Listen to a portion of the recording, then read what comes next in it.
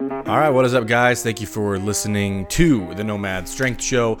We got a really fun podcast for you today because I'm talking to James Nash of Six Ranch Outfitters and host of the Six Ranch podcast. We are in October, we're in the middle of October, so we're deep into hunting season already. And this time of year, obviously, I'd like to talk to a lot of the hunting and outdoors guys that I've come across in the last year. And James is one of my favorite accounts that I've come across in the last handful of months.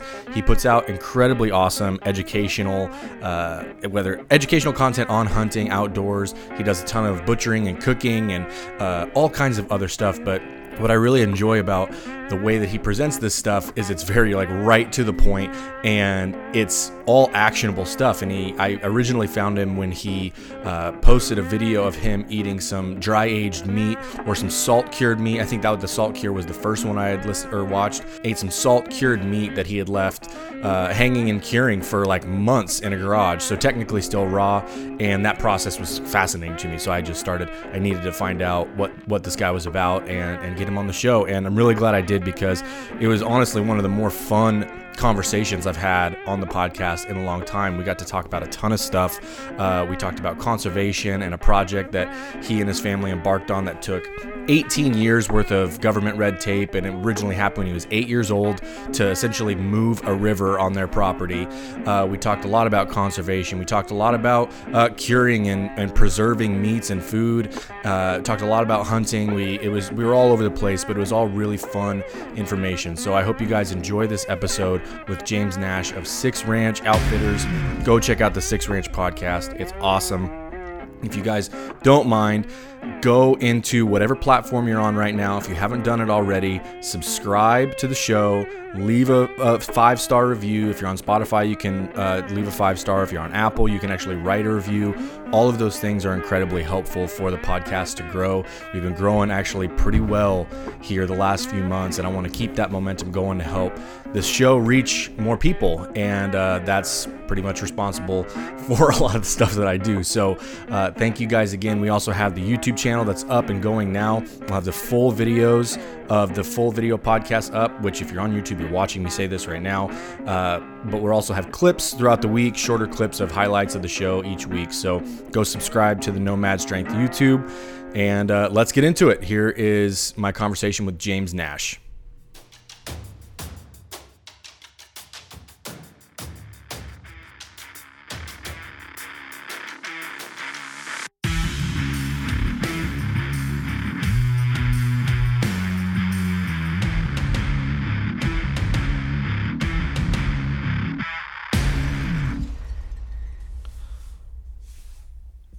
All right, we are live. Welcome to another episode of the Nomad Strength Show. I'm really excited with my guest today, James Nash from Six Ranch Outfitters. One of my honestly favorite hunting/outdoor Instagram accounts I've been following for the last handful of months. So I'm glad we got the chance to connect and chat for a little bit today, man. Thanks for making time. Yeah, thank you very much for having me. I want to say the first thing I saw of yours was probably some of the salt curing stuff. I believe a buddy of mine, Andy, flip-flop guy, Andy Muckle, shared something. I'm like, ooh, I like that. And I started just going down the rabbit hole of this whole journey you've been doing with salt curing and stuff. And I noticed that in your page and the stuff that you share on Instagram anyways, you approach a lot of educational stuff in a way that I don't see a lot of as it relates to the outdoors community, which is cool. So I want to kind of explore a bunch of these different things with you today. But before we get into that, why don't you just give a quick little, you're an outfitter and a guide, what else in the background kind of brought you to this place right here? Yeah, gotcha. Well, thank you very much for having me on. First of all, it's always a pleasure to talk to somebody who cares about meat and education, because those are two things that I'm pretty passionate about. My name's James Nash. I'm a retired United States Marine Corps captain. I'm a 5th generation rancher, so my family has been here on the Six Ranch for now 6 generations. I'm the 5th. We started here in 1884, which is pretty old as far as Oregon history goes. Yeah. We're one of the oldest continually run businesses in the state of Oregon, which I think is cool. Yeah, I went to college in Dillon, Montana. Western. And Western. Yep. How's Carol? Oh, nice. Very nice. Yeah. Yeah. Yeah. So, I got a degree in literature and writing from a university that misspelled the name of its mascot. So that's pretty neat. And then I went into the Marines after that. I've been guiding since I was 14 years old. Oh, no way. So that's, carry the three. That's a long freaking time. I'm 37 now. So I've guided fly fishing. I've guided whitewater fairly extensively. I've guided archery, rifle, shotgun. I've competed in lots of pistol matches, lots of shotgun matches, some sniper rifle stuff, and my kind of main deal right now is the Six Ranch podcast. Working on the Six Ranch, running Six Ranch Outfitters, and then within the spectrum of social media, I try really hard to sort of provide some no-nonsense education for people in ways that they can improve, their experience before, during, and after a hunt. And I do that with the articles that I write as well. So, I do have a lot going on, I guess, all the time. Tax season is a nightmare because that's when I have to remember on paper how many jobs I have. It's like, I have 9 different businesses I have to file for. If I ever get audited, it's going to be like, good luck. It's like you have $40 missing from income in this one business. You're like, there's no way I was ever going to keep track of that. Yeah, pack a lunch, sir. You're going to be here for a while. Oh, that's great. With the ranch and growing up on the ranch, and and it's something that has so much history, right? I mean, you're talking almost 150 years. That's wild. So was there sort of this expectation? Like, I don't know, I don't think you mentioned if you have like siblings or whatever. Was there this expectation that you or a sibling would eventually just kind of move in and do the thing, or was it something you actually enjoyed being a part of, and that's why you are still a part of it? It's complicated. I don't particularly like cows. I'm not a horse guy, although, I've cowboyed for, portions of my life, and I've guided off horses. I rodeoed in high school and college. You'd think that I would be a horse guy. I'm not. Yeah. You'd think I'd be a cow guy. I'm not. I love the land a lot. If I were to say that I don't feel the pressure of those previous 4 generations, I feel like I'm surrounded by ghosts, by the people who worked so hard and endured adversity that I honestly can't imagine, to get here, to create this, to hold on to it. And I've experienced versions of that adversity throughout my own life here on the ranch. But I would really be slapping those generations in the face if I decided to go off and do something else. Now, for me and my little sister, that was always an option. And we both explored other things. Like, I went and lived in Norway for a year in high school. She went and lived in Argentina. I went and studied literature in Montana. I went to the Marines. I went to war. She went to culinary school. She went and buckarooed all over the country. We went and kind of figured out a little bit more about who we were and developed that through some really serious trials. And both of us ended up back here. So now she lives like 600 yards away from me, and which is just outside of her effective rifle range, which is a pretty good deal. And she's got 2 little boys that are growing up, and she's got a 2.5-year-old that called me at 7:30 this morning, and he was scouting ducks. He saw some ducks come into the pond, and that's awesome. I asked him, what he wanted to do with them, and he said he wanted to spin around and stomp them with his foot. I was like, it can come to that sometimes. It can come to that. I'm going to be honest with you, but man, it's pretty cool. And my mom, God bless her, the ranch comes from her family. She's the one that's held on to this. She's worked extremely hard to create this opportunity for me and my little sister to take over And now Adele, my little sister, is running all of the beef side of the operation. Oh, wow. She's running all the livestock side. I run like the conservation side of things and do all of our wildlife and ecosystem management. We work together on that. I gave my mom the fly fishing business that I created several years ago so that she can kind of stop cowboying and ease into that as a retirement plan.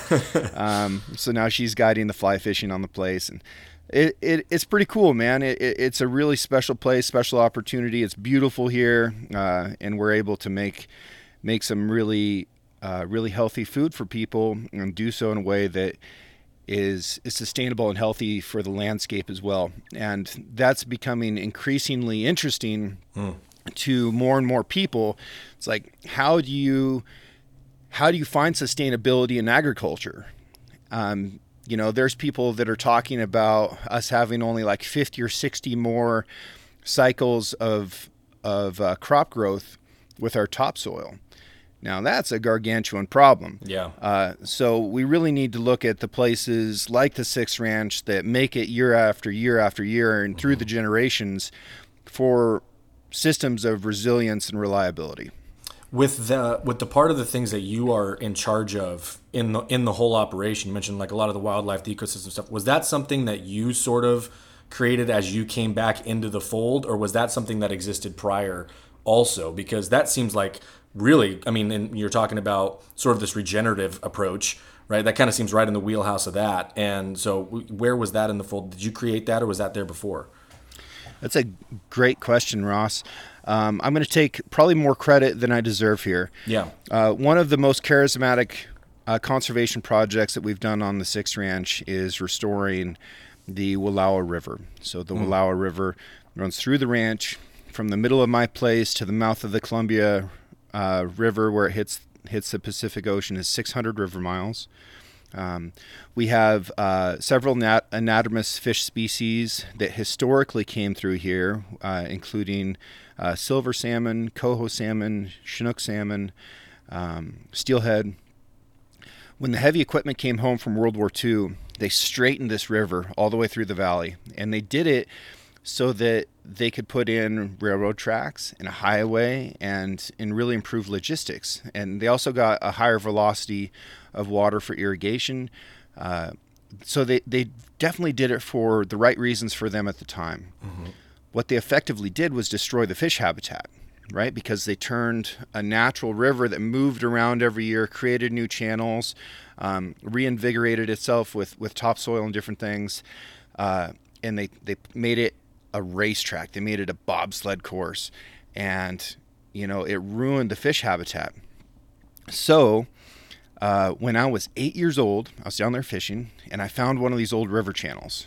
And in my little 8-year-old brain, I was like, man, if the water was right here, I could catch more fish, guaranteed, than over here where it's straight and fast. And so I went to my parents, and I was like, hey, can we put the water, like, what are these things, first of all, and can we put the water back in there? And they're like, yeah, sure, draw it up. So I, crayoned it out. We went down to the state office, and I was presented my plan for how we were going to move the river, and they told us to pound sand. But if you are a 150-year-old ranch, you don't give up that easy. So we kept after it. 18 years later, we got the permit. So almost somebody's entire government career they could have dedicated to just not issuing us a permit to be able to restore the river. So we got the permit. We went and surveyed the river. We took models of unaltered rivers from the area. We engineered a new river channel. We dug that channel dry and then moved the water into it. We brought out a bunch of kids and tribes and biologists and other spreadsheet people, and we electroshocked the old channel and cataloged all the fish that were in there, moved them into the new river channel. And we created over a mile of new river channel through this project. And we had Chinook salmon spawning in here, Ross, within 2 weeks of finishing that. No way. So it wasn't, yeah, dude, it was so fast. And they'd never been here before in my life. Like, never before had I seen a Chinook salmon on the Six Ranch. And as soon as we had the habitat, they were there. They'd made that 1,200-mile swim. They were, 16 dam crossings, sea lions and cormorants and gillnets and commercial fishermen and sport fishermen and river otters and every other thing. They'd made it, and they were just looking for a place to spawn. And suddenly they had it. So now we've got Chinook salmon back. We've got steelhead back. The silver salmon run is starting to return. We're working on a dam project so that we can get a sockeye return, maybe. Yeah. And then we also, as a product of that, got ospreys. We got bald eagles that came back. We had more golden eagles that showed up. We raised the water table like 3 feet through the entire valley. And I know this is boring to a lot of people, but man, it was cool. That's like awesome, it really, dude. really worked. And then other ranchers around started doing the same thing.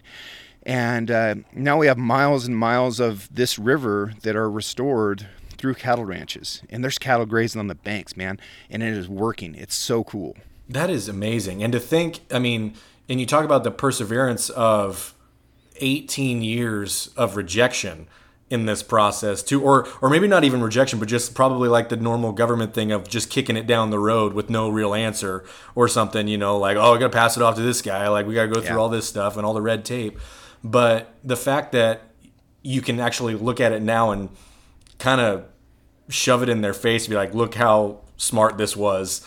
And it works repeatedly, not just like in this one instance. Like you said, there's other ranches and stuff that are doing this type of thing. So that seems encouraging from the standpoint of now there's data that shows this can be done elsewhere, not just in like this one little location where you found when you were 8 years old. You know what I'm saying? Yeah. And in conjunction with the cattle still being there. Yeah. So we did this in 2 phases. In phase 1, in order to get some of the funding for it, we're not rich people, all right? We can't afford to do this type of project without lots of support from lots of people. So Section 1, in order to get some of that funding, a lot of it came from the Bonneville Power Association. So they're the ones that run the dams, and they have to pay abatement dollars, which is basically like blood money. Like, hey, we're making a bunch of money off of electricity. We know that we're jacking up the fishery, so we're going to give you guys some shut up money over here. Now, it's very much in their interest to not take any blame for fish runs going down, right? That's not a good look. So anything else they can blame is great.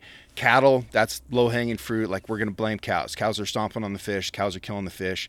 All right, so that's what they did. So they said, okay, you guys can't have cattle in here for a decade, and we're going to help you with weed management. Like, oof, that sucks. That's some of our best pasture, but conservation's important. We genuinely believe in that. So here we go. So we went ahead and made that deal. When we did the second phase of the project, now we're going to do a section lower down. They're like, no cattle for a decade. And we're like, screw you guys. Like, this is going to work. We're going to put cattle in here. And they're like, well, then we're not going to do it. I'm like, fine, then we're not going to do it. And they're like, really? Like, just like that, you're going to say no to money? I'm like, absolutely. Yeah. So now we have a control, right? We've got a place that doesn't have cattle, a place that does, and it worked. It worked beautifully. So that was another really important thing. It's like, you don't have to sacrifice your ability to produce beef, to use those cattle to be effective tools of managing the grass in order to do this conservation. They're not separate things. They can actually work together. And we had way fewer weed problems on the project that had cattle. And the wildlife preferred that section as well, just because it was getting reinvigorated through that grazing.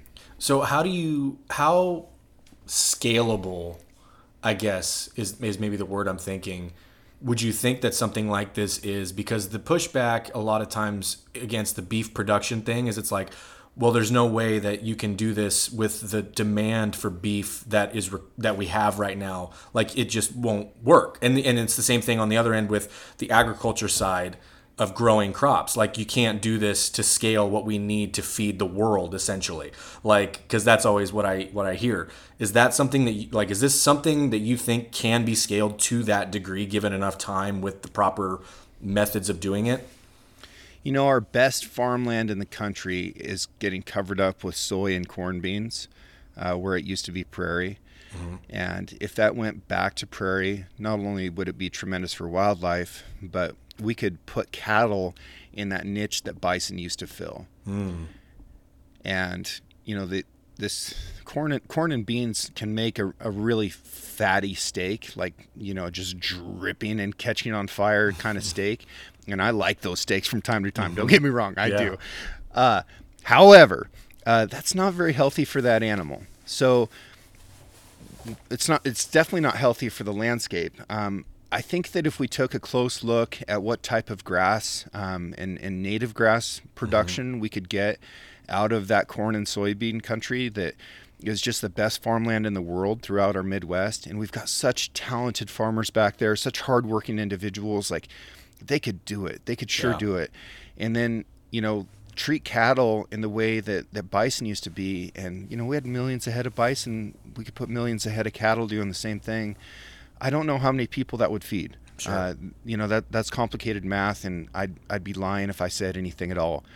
But I would like to see some of that, like Monsanto country, converted back into more natural landscapes and more natural vegetation, and then graze it in a way that's more sustainable in the long run. It wouldn't seem, even though if it doesn't, like you say, we can't do the math to know if it's going to be like a 1-to-1 replacement of the current production, but I doubt there's going to be any negatives from that process. Do you know, or would there be in that regard? Yeah, possibly. That landscape is pretty weakened right now.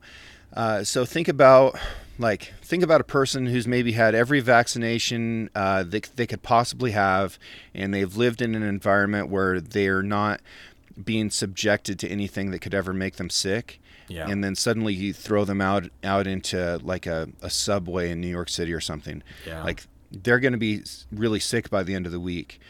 That's sort of the way we've treated this land. So it's only producing a couple different types of crops in rotation so that we can fix some of that nitrogen back into the soil.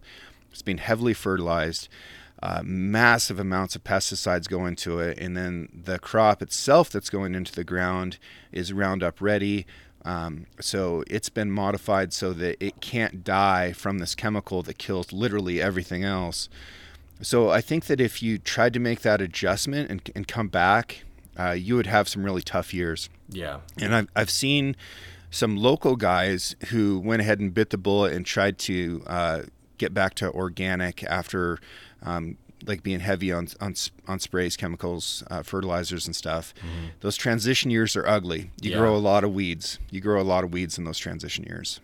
Yeah, it's an interesting thing because you see a couple of bigger companies that are still small in relation to like the giant beef companies. Like I'm thinking of like White Oak Pastures, and then like Force of Nature has the other one that they have. I can't remember the name of that one down in Texas also, but they're kind of doing it like on this like same size of scale where it's like, yeah, it works here at this size, but it's like, what would it take to make, like, to replace something giant, if it even is possible? And the thing, like you said, it's going to take just a ton of time, which there's going to be some real rough things that people probably won't want to sit through the rough parts to get to where it actually is beneficial on this side, especially if we're talking about like now we're taking something away essentially from somebody, whether it's a method of doing something or literal food in some cases. If it's like we're going to suffer through some years of production to get to this thing, but I don't think people would want to stick around for a lot of that, Well, and also imagine what the hunting would be like if this is kind of fun to talk about, right? Mm-hmm. So imagine like in Iowa, Nebraska, Missouri, that's just rangeland now. Just rangeland. And I know corn can create like these big jacked up, Bomar deer that, are all freaking goofy looking and like they can't even walk right anymore because all their heads up. All they've eaten is Monsanto corn in their life, and somebody's gonna be like #organic. Shut up, bro. But like imagine the diversity of wildlife that we would have out there in those places if it was restored to something that was natural and grazed and burned and kind of got back into that. Man, you'd have elk in the Midwest again. you'd have lots of game bird populations and just the wildness that would come back would be really sexy. And this is all like pie in the sky stuff. And a lot of those outfits, they're 40 acres or they're 160 acres. Sure. They're not necessarily these big spreads that you see out west. But I feel like there's a way, but there's got to be a need first. Yeah. Right now we have millions of head fewer cattle in the U.S. Like our national beef inventory is lower than it's been since like 1950 or something. Like it's really, really low. Mm-hmm. And the 50s was a low point too, because that's when we kind of quit ramping up production for World War II. A lot of ranches went bankrupt after World War II because, they weren't able to sell beef to troops anymore. So our beef inventory is really, really low. However, our beef production, like the number of pounds of beef we produce, is as high as it's ever been. So the animals themselves have gotten a lot bigger. So much so that some of these kill facilities now can only accept certain animals because these bigger beeves that are coming in will actually drag on the kill house floor. Oh my because goodness. They didn't build the ceilings tall enough for the cattle that exist today. Isn't that wild? That's crazy. Like, what a expensive, like, dumb math mistake to make. But not even mistake, but like you don't know until one gets in there. Yeah. Who saw it coming? Like, cattle are going to be 3 feet longer in 40 years. That's crazy. Like, I would have been like, I'm not sure about that. I'm going to go ahead and build it for like the size of cows that we have now. And like, I don't know, give it an extra foot for the fun of it. It's like the first one comes in and it's like, oh, that's weird. He's a huge one. And then it's like, it won't keep happening though, right? And then they just keep happening. Dude, and a lot of these are Holsteins, right? Yeah. So, the dairy industry is this monster that's like off to the side of beef. And like sometimes they're like, yeah, no, we're totally beef, but we're also dairy. Like they're cutthroat, dude. There is straight up dairy, like mafias and dairy hitmen. Like they're ugly. Like dairy is as ugly as the actual kill facility side of it, which, some of them are like South American, straight up like South American mafia, like crazy, crazy, crazy. Mm-hmm. There is a dirty underworld to all this. But what you've got to realize with dairy is that only half those calves that are born are female. So what happens to all the steers, right? Well, a Holstein steer turns into a friggin' moose. And if you go to the store and you see a steak that's really long and kind of like moon-shaped, that is from a dairy cow. Really? 100%. That is Crazy. That is not the shape from commercial beef, from anything that's Black Angus related, and it's not a bad steak. I'm not crapping on dairy steaks or anything. But that's what it is. And so the more you see those longer steaks in the store, and I'm talking about like ribeyes and New Yorks and stuff. Yeah. That means there's more of these small kill facilities and these mom and pop places that are going out of business because they can't take those cattle. Wow. That's wild, man. That's stuff that stuff like you wouldn't even think about. Yeah. And that's kind of like I didn't know. I'm still thinking about like just the first shipment of cows that nobody can process because they're too big. I'm like, it's crazy. So I'm a curious guy. Like I'm curious in all kinds of stuff, and that's why that's one of the things that I really enjoy the most about hosting a podcast is I get to talk to people who are experts at stuff that I'm not, and I get very interested in things. So this winter, the shop that processes a lot of the game that my clients kill, the owner of that shop, and this is Heinz Meat Company in La Grande, Oregon, outstanding meat shop.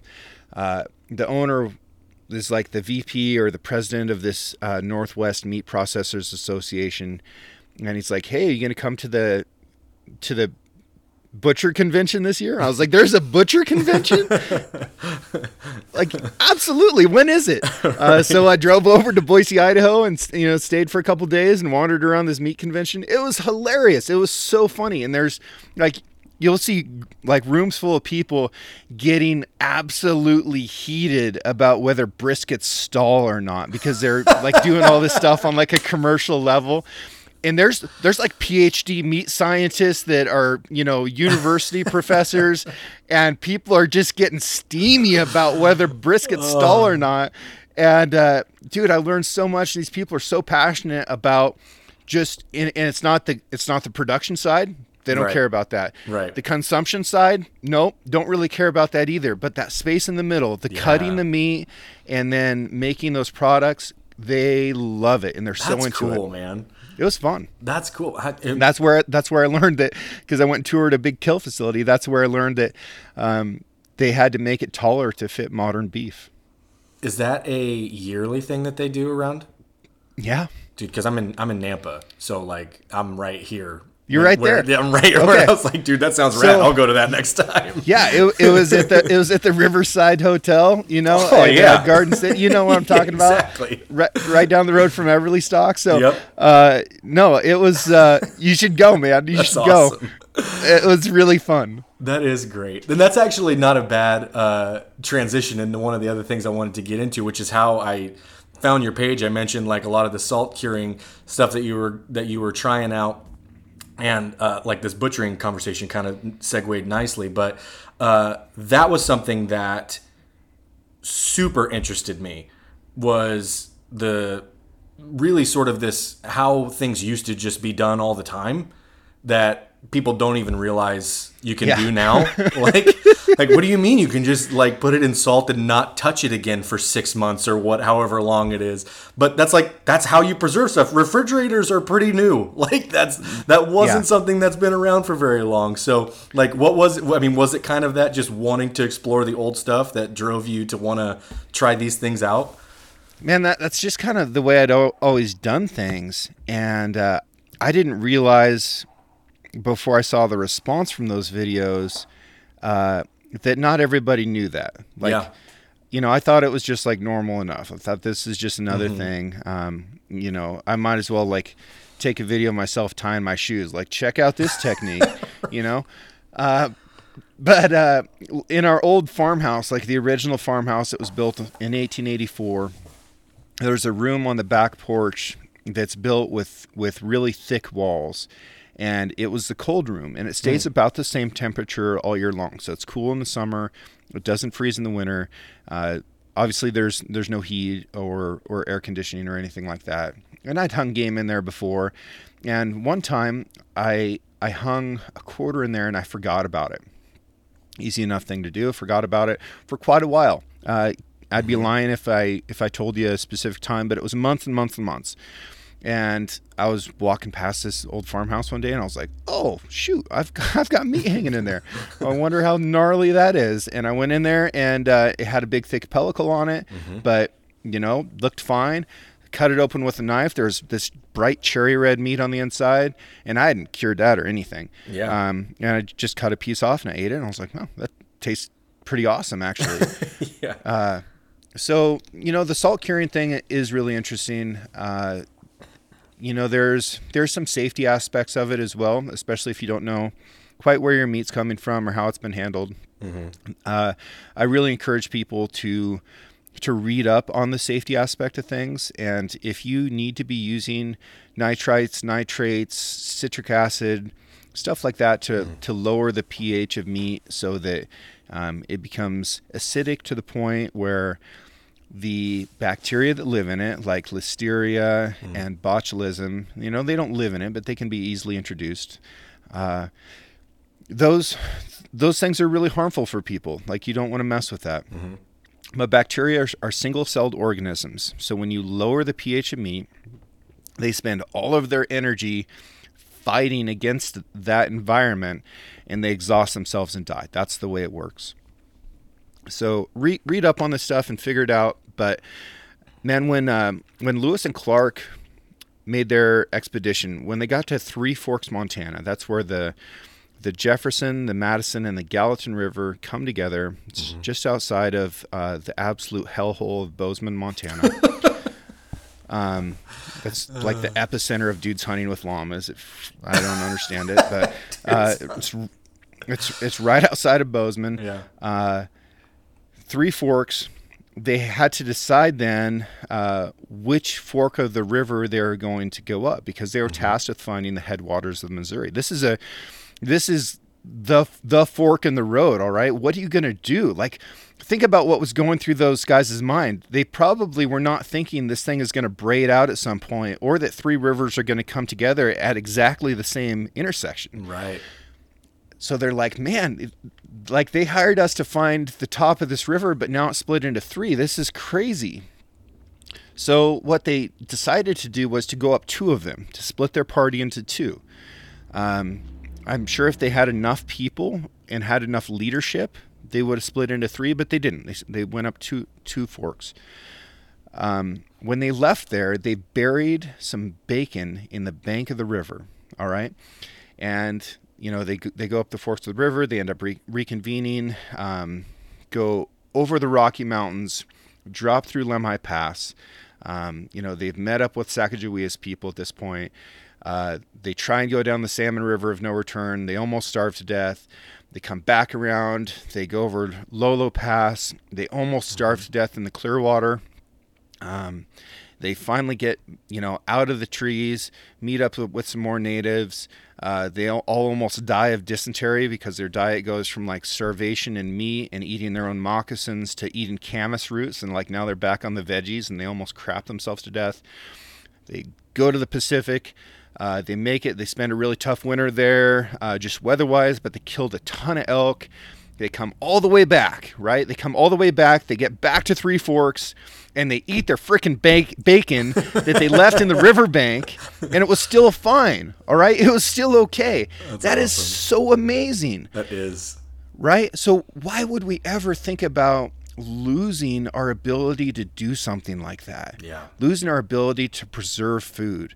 And one of the big debates right now, or things that we're really thinking about, is energy, right? What are we going to do? Like, we're not really in an energy crisis, but we can see that there's one coming. And one of the big problems is sometimes we can create surplus energy right now, but we can't store it. Okay? The original energy is the calorie. It's what we can eat. It's food. We need to know how to store food. It is as important, if not more important, than being able to store energy. Because at the end of the day, like, it's much more important for us to eat than it is to be able to turn on the lights. Sure. Yeah. So, there's a few things that we can do. We can use sugar. We can use smoke. We can use nitrates and nitrites, which is basically, saltpeter, which is one of the primary ingredients in gunpowder. We can use salt.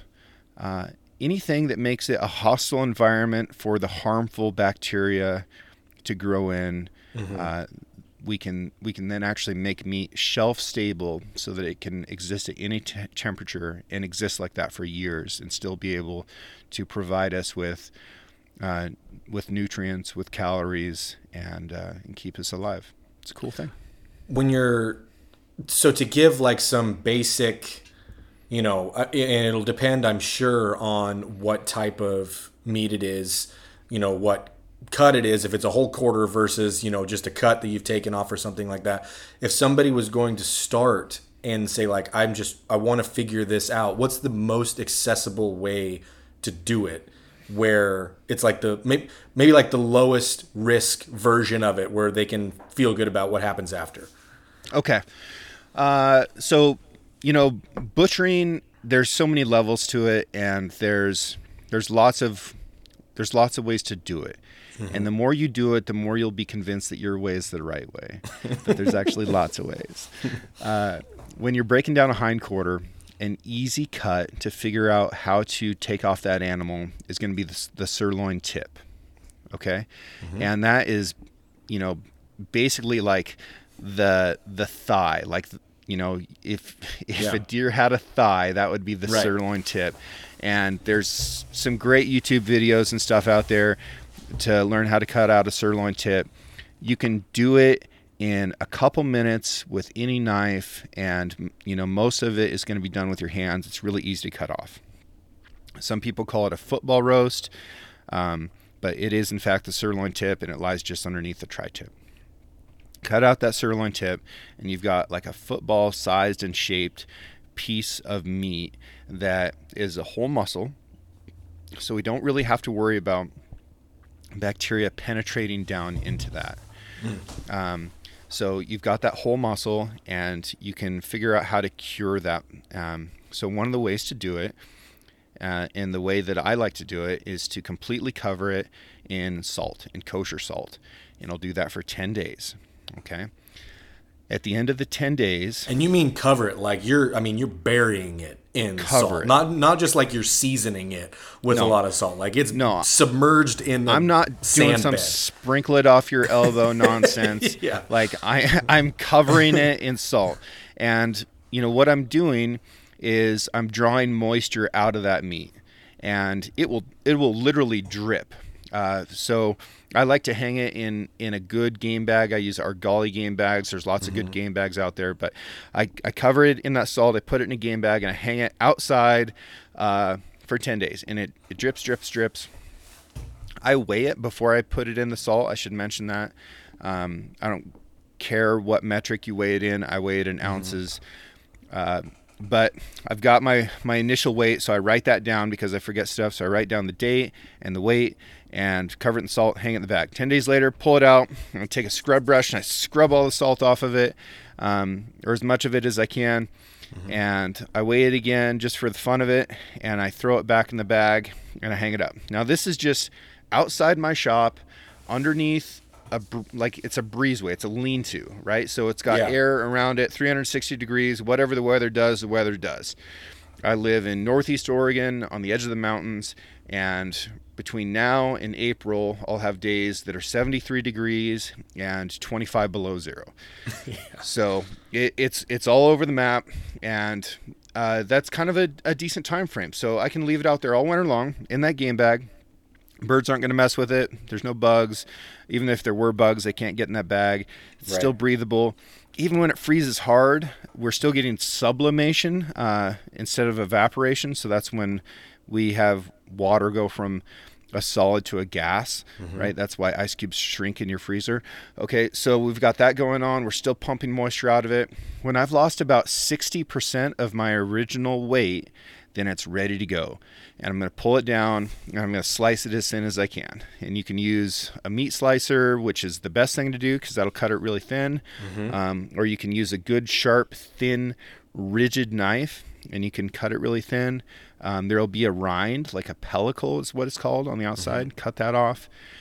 And man, some good aged cheddar, or some like aged balsamic vinegar, or even just by itself, like, it's so good, and it's really mild and mellow. And whenever people eat it, they're a little bit hesitant, and they'll eat it and they'll think about it for a second because it's a new flavor, and then they smile.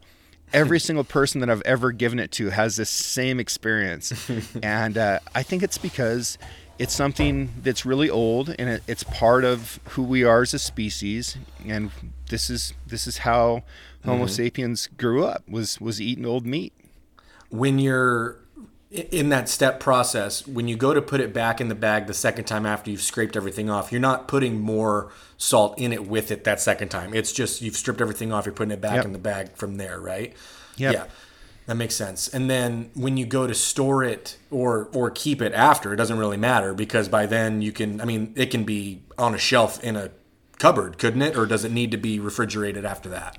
So once you slice it, it dries out like before your eyes if you're not careful. Yeah. So what I do is I run it through the slicer, and then I put it into whatever size packages I think I'm going to want, 12 slices or whatever. Then I vacuum seal it and throw it in the freezer. And then I'm not losing any additional moisture from that. But as far as shelf stability, that's where you would probably want to start mixing in like that prog powder, so that you had some additional resistance to any type of harmful bacteria. Do you have a favorite meat that you've done with this method that you think tastes the best? If it's deer, if it's something else, like what would you say is your favorite? I think venison prosciutto's fantastic. I I did it with a goose last year, and I think I remember seeing that video. Yeah, and I made goose sushi because it was my little neighbor girl. She's freaking adorable. She helped us set up the decoys, and then she went to school, and then I had this goose breast that I'd left the skin on the breast but plucked it, and I'd made a salt box and had it buried in the salt. It realistically needed to go for quite a bit longer. But Madeline said, "Hey, I didn't get to eat any of that goose that I helped you kill." And I was like, you know what? You're right. Why don't you come over for dinner? So I made a bunch of sushi rice, and then I cut that stuff really fine. And it was still pretty wet, but it had that nice fat cap on it that I kind of scored and then seared off with a torch. And anyways, I treated that as if it were yellowfin tuna, and gave it to all the adults and all the kids that were around, and everybody absolutely destroyed it. Like, they loved the goose sushi, and gooshy is kind of fun to say. So good. Yeah, I think that was probably my favorite thing that I've done so far. That was a lot of fun, and it was just, sushi is such a beautiful food too. You can be really creative with how you do it. A lot of different colors get expressed in it. And it's just a fun, like, community food to eat. There's the other one that I've heard from a preservation standpoint is doing the canned meat method. Oh yeah. And the one that I've heard more than just about any other in terms of how good it is canned bear meat.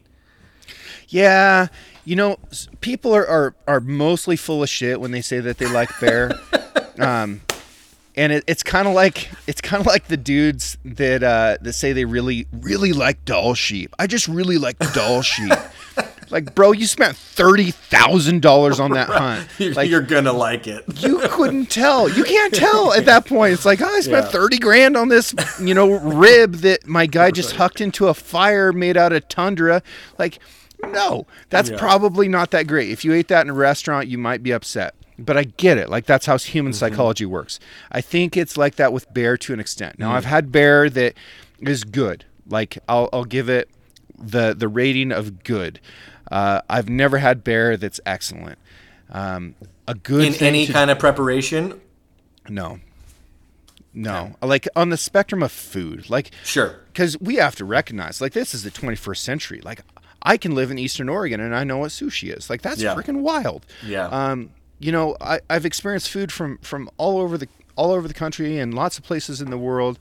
I've got a broad perspective of what food can be. And I'm not going to list bear in any preparation at, like, the top rungs of what food can be. It's just not there. But it's exciting to hunt bears. It's good for the environment, good for the ecosystem. I love hunting bears. I love watching bears. They're one of my favorite animals out there. Bears are incredible. And there's lots of ways that you can do stuff with that meat that makes it good. It makes good summer sausage. It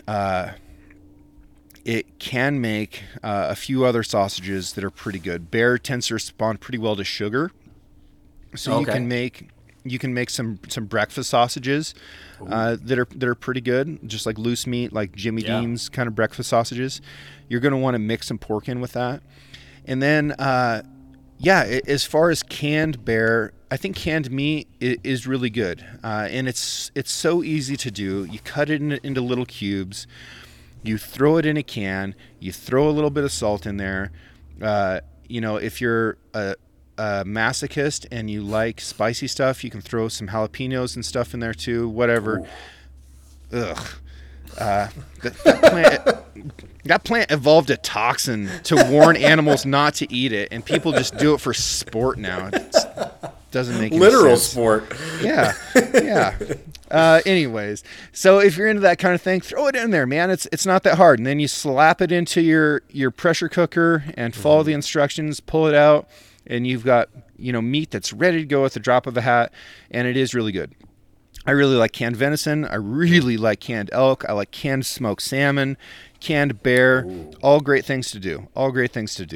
So yeah, canning is a lot of fun. It's not just for grandmas anymore. Yeah.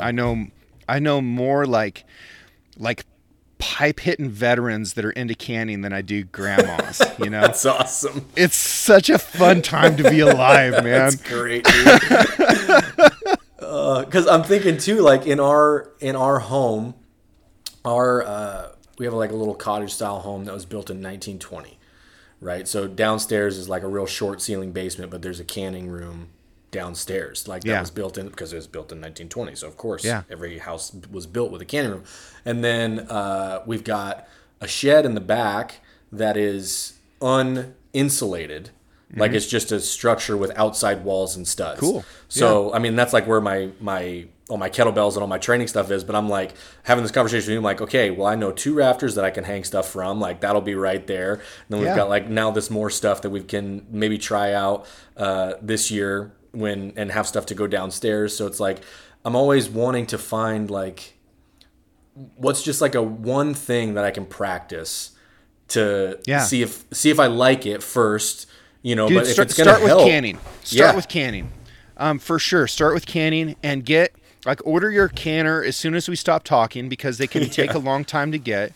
There's one called All American that's an American made canner. Get the biggest one that you can afford because these batches take a long time. It can be a couple hours. From heating to the actual time that you spend at your cooking temperature and then letting it cool down afterwards. So the bigger the canner you get, the better oftentimes. Now, you don't want to put a huge one on like a glass top stove, right? You can crack it. It's a lot of weight. But get that and get started with different canning recipes. Write down what you did and put it on the label because put it on the top of the jar because there's a good chance you're not going to eat that for a couple years, right? And you want to remember how you did it if it's really good. Right. All right. That's good. But man, it's so fun. It's so fun to do. And, you'll get like a weird amount of joy out of listening to the lids pop, when they seal and stuff like that. It's great. It's really fun. I like that, dude. I'm excited to try it because there's a couple of things that I've been wanting to do. And that's really one of them that I think I know myself enough that I would get really into it. You know what I mean? Like there's a couple of those things where I'm like, I need to be careful on how I commit to doing new things because I know myself enough to know if I start something like this, I'm going to be consumed by it to a large degree. So it's like, it's fun, but I'm looking forward to trying that.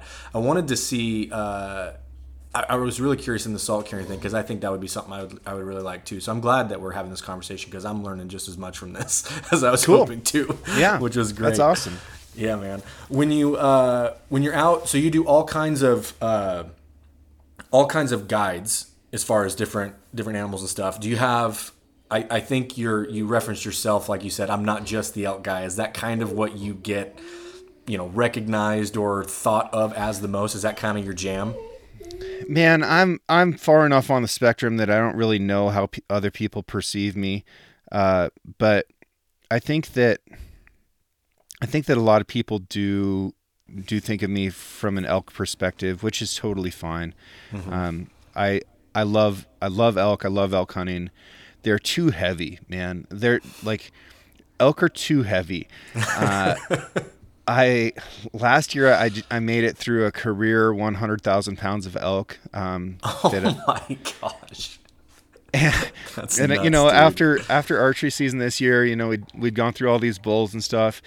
And then I hosted this hunting school on the Six Ranch, which was an absolute blast, right? Mm-hmm. It was this goofy concept I had of like doing the opposite of what every other guy did, which was I wanted these dudes to never need a guide again. Like every other guy's just trying to get repeat clients. And I'm like, oh, well, let's try the opposite of that. So I taught them a camping course, helped them with like tag research and all that stuff on the front end. Taught them a camping course, a shooting course, scouting. We went and did the hunt, and then we did the field dressing after their hunt, and then we did all the meat processing the next day.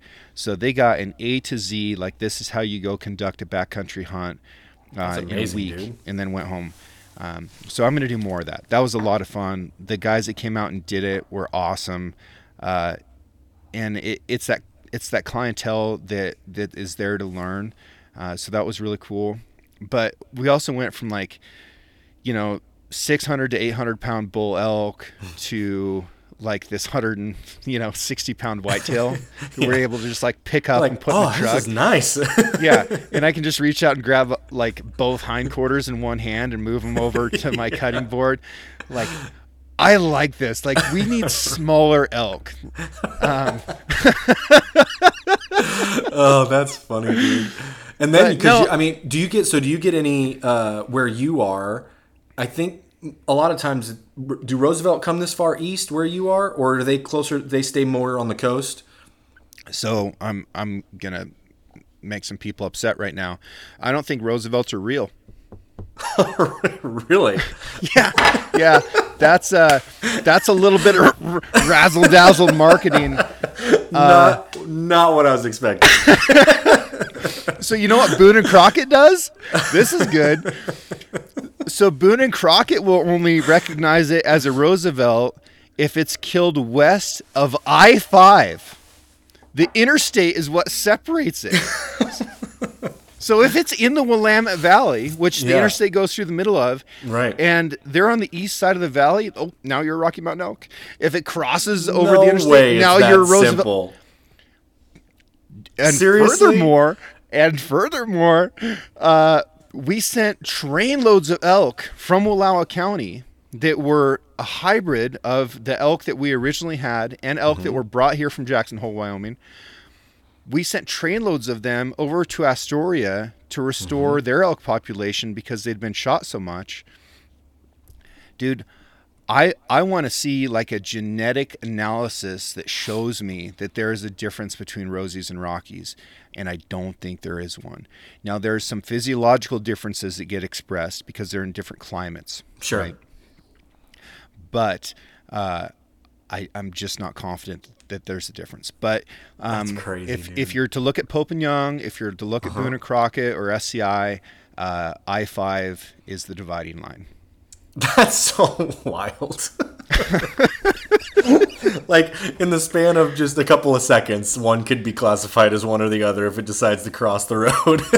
I kind of feel this way about Coues deer, too. If you go to Arizona and pull out the regulations, it doesn't say Coues deer. It says whitetail deer. Whitetail, yeah. And I was asking Jay Scott about this because he's like the Coues guy. And I was like, where did the Texas whitetail like start becoming Coues deer? You know, that West Texas country looks really like Coues deer country to me. And he said at the New Mexico state line. So if they're in New Mexico, they're a Coues deer. If they're in Texas, they're a whitetail. Oh my gosh, dude, that's hilarious. I don't even know. I'm trying to think of like there wouldn't be any other. Like, there's no other way that you'd be able to make a distinction. Like, and so we just had to create an arbitrary line, and it's like, you live on this side, you're one, you live on the other, you're the other. That's too funny, man. Dude, I was gonna mention to you too. We got a few minutes here left, but you do a lot of these, like these kind of news story posts and stuff, going over things. And I commented on one, but you had one a few weeks ago that was just hilarious because there was a shark that was found washed up on the bank of a river in Idaho. Yeah. Right. And you had the theory that somebody, like, it was a prank, basically, like it was already dead. Somebody brought it here so it would wash up, whatever. And I commented on the thing, but I had to tell the story because it's hilarious. And we were like, I was like maybe 10. My younger sister was 8. We had a couple friends with us. We used to go camp at Anderson Reservoir, just south of Pine area, Featherville. And there's hot springs between Pine and Featherville on the river under this bridge. And we used to go there like every night. And one night we're down there, and this like older couple, like sitting in the tubs, with us in the river. We're just chatting, having a good time. It's dark, and they're telling stories and stuff. And this lady starts going on this story I'm not kidding, dude. She told us this story for 40 minutes. Like, all backed it up with like all these things about this freshwater shark that had been spotted in the reservoir. So like, and we're 8, 10, 11 years old. And so like, we're just eating it up, like, and then we're all terrified to like go and play in the water the next day, right? And like I remember it so vividly because of how we felt when she was telling us the story. And then at the final end, it's like the longest setup to a joke ever, because then she ends it when she's like, I'm just kidding, or something like that, after like 45 minutes of just like us, I mean, hook, line, and sinker on this story. And then you posted that thing, and I was just like having these, like, this flashback, this rushing memory. I'm like, it did exist. Like, it is here. It's too funny, man. Yeah, no, that's hilarious. You know, we're really susceptible to all kinds of like myths about about what lives in the water, you know, even more so, I think, than what lives in space or in the sky. And if you start getting into different cultures around the world, you'll see that, like, yeah, they've got sky people, right? They've got some of that, but all of them have myths about what lives in the water. And some of our most prevailing myths that we talk about around the world are the things that live in the water. So our psyche is really like open and available to stuff like that, which I think is part of what made that such a great prank. You know, salmon sharks are a really fascinating animal, and I think the most fun thing about this was that I got to spend a little bit of time learning about salmon sharks before I made that stupid post. But yeah, the fact that they can keep their brain at a specific temperature as a cold-blooded animal is really remarkable. And, you know, they're cousin to the great white, and they've got a really scary set of teeth. I think, and this is kind of going full circle to what we started talking about with the salmon and steelhead stuff. You know, there's research that indicates that around 50% of Pacific salmon are killed by salmon sharks. That's massive. You know, our fish run used to be between 10 and 20 million salmon coming up the Columbia River, which would have come up all the way to Boise. Yeah. That's really remarkable. So part of the problem with doing habitat restoration for spawning areas is I can create that field of dreams, and I can create this place where salmon and steelhead can spawn and be happy.